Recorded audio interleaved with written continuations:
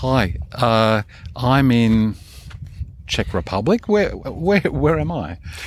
You are in a repository for low-level waste in Richard, close to Litoměřice city. Yeah. And who are you?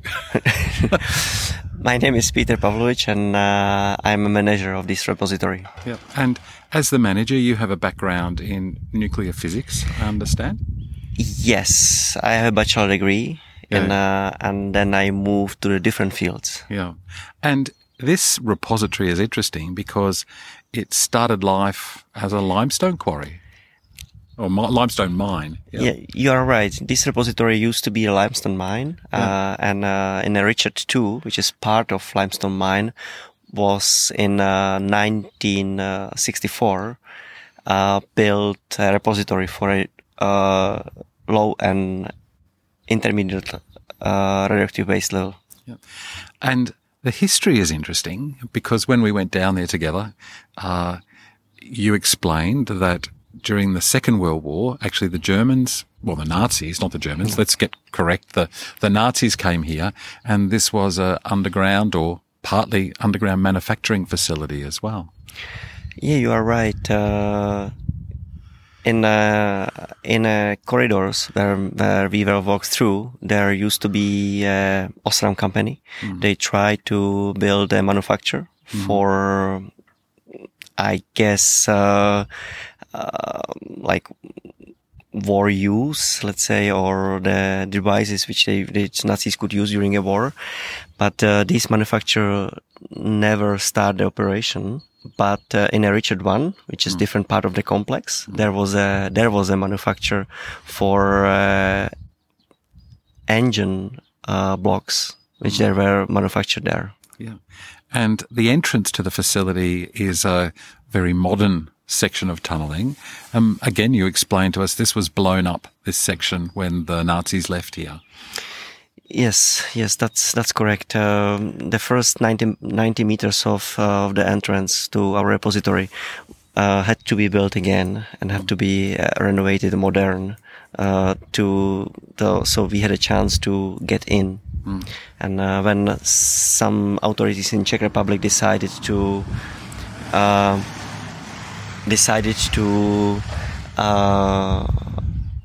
operate Radioactive Waste Repository here in 1957, they need to get in. Yeah. And it's been a wonderful experience, and I'm so pleased that you've allowed me to come to see what you're doing here. I've been struck by the attention to detail, the process that we went through in terms of pre-briefing, safety briefing, use of safety equipment, very professional, and then the process of being monitoring to make sure that obviously we don't get any unwanted radiation dose. But while I was down there, I was struck by the effectiveness of the encapsulation that you're doing. The radiation levels, even within the facility, were, well, essentially the same as up here on the surface. Yes, we are still dealing with a low. There's a truck. Yeah. Is that a Tatra? Yeah, it's a modern Tatra. Modern Tatra, yeah.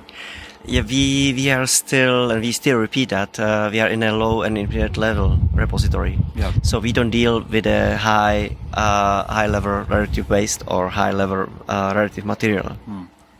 And when we were talking in the repository, I mentioned just a few parts about radioactive protection and radioactive monitoring. Obviously, by the Czech regulator, we are monitored, and we have to follow quite strict rules about the monitoring and about the radioactive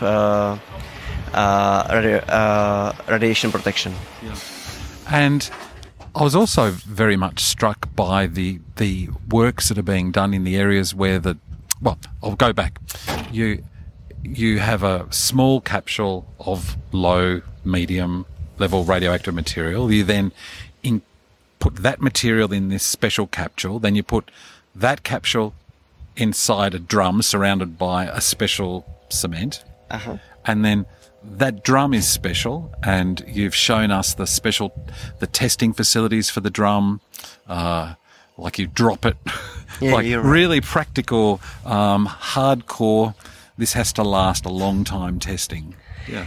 Yeah, but by the Czech legislation, every container which is used for storage or transport for radioactive material, not just waste, have to pass some testing. It depends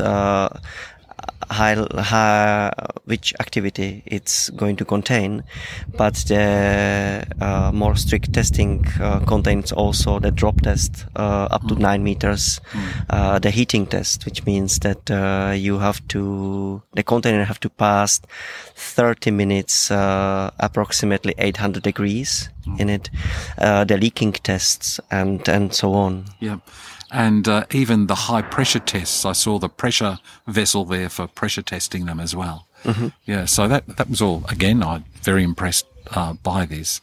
And then as we went through the facility, a great deal of effort to actually then encapsulating those encapsulated waste in cement and then sealing that in as well. Can you explain the level upon level of encapsulation, just briefly? So basically, our concept of radioactive waste storage and final disposal is that we use 100 liters drums. There is actually radioactive waste, which is put into another 200 liters drums, and between these two drums is at least 5 centimeters layer of concrete.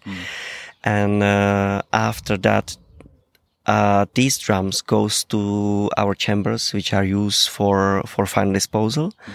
And when the chamber is full of radioactive waste, we basically build a wall in the end, and we fill in whole chamber by concrete, a special recipe of concrete. And I also noticed a lot of monitoring being done, interestingly, to prove what's not there, to prove that the radioactive gas isn't there, to prove that the water isn't there. Lots of proving what isn't there, which I found very interesting as a scientist. Yeah, how I already mentioned, we are our regulator is pretty strict, and Surao, who is responsible for operating this site, needs to follow plenty strict rules, which are international, let's say, but also which are made by our regulator.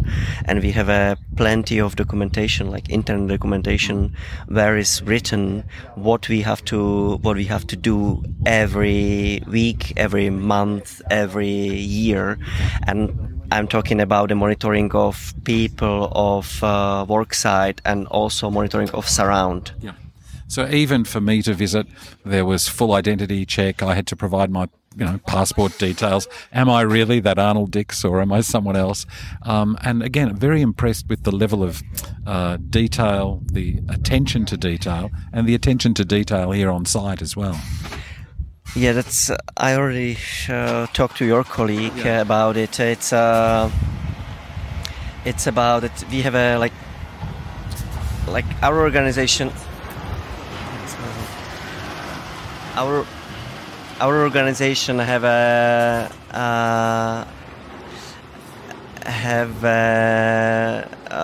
money and also have a time to do everything properly.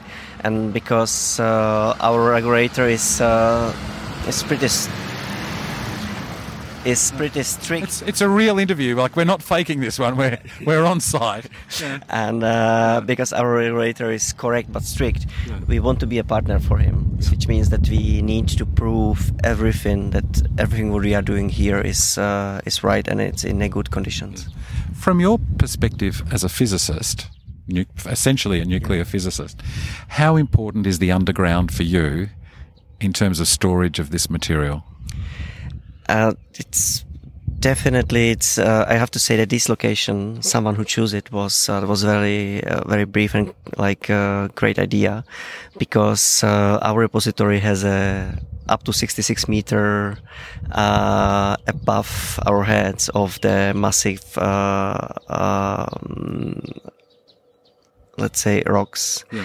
And also there is another 60 meter underneath of us, and so this place is pretty safe due to any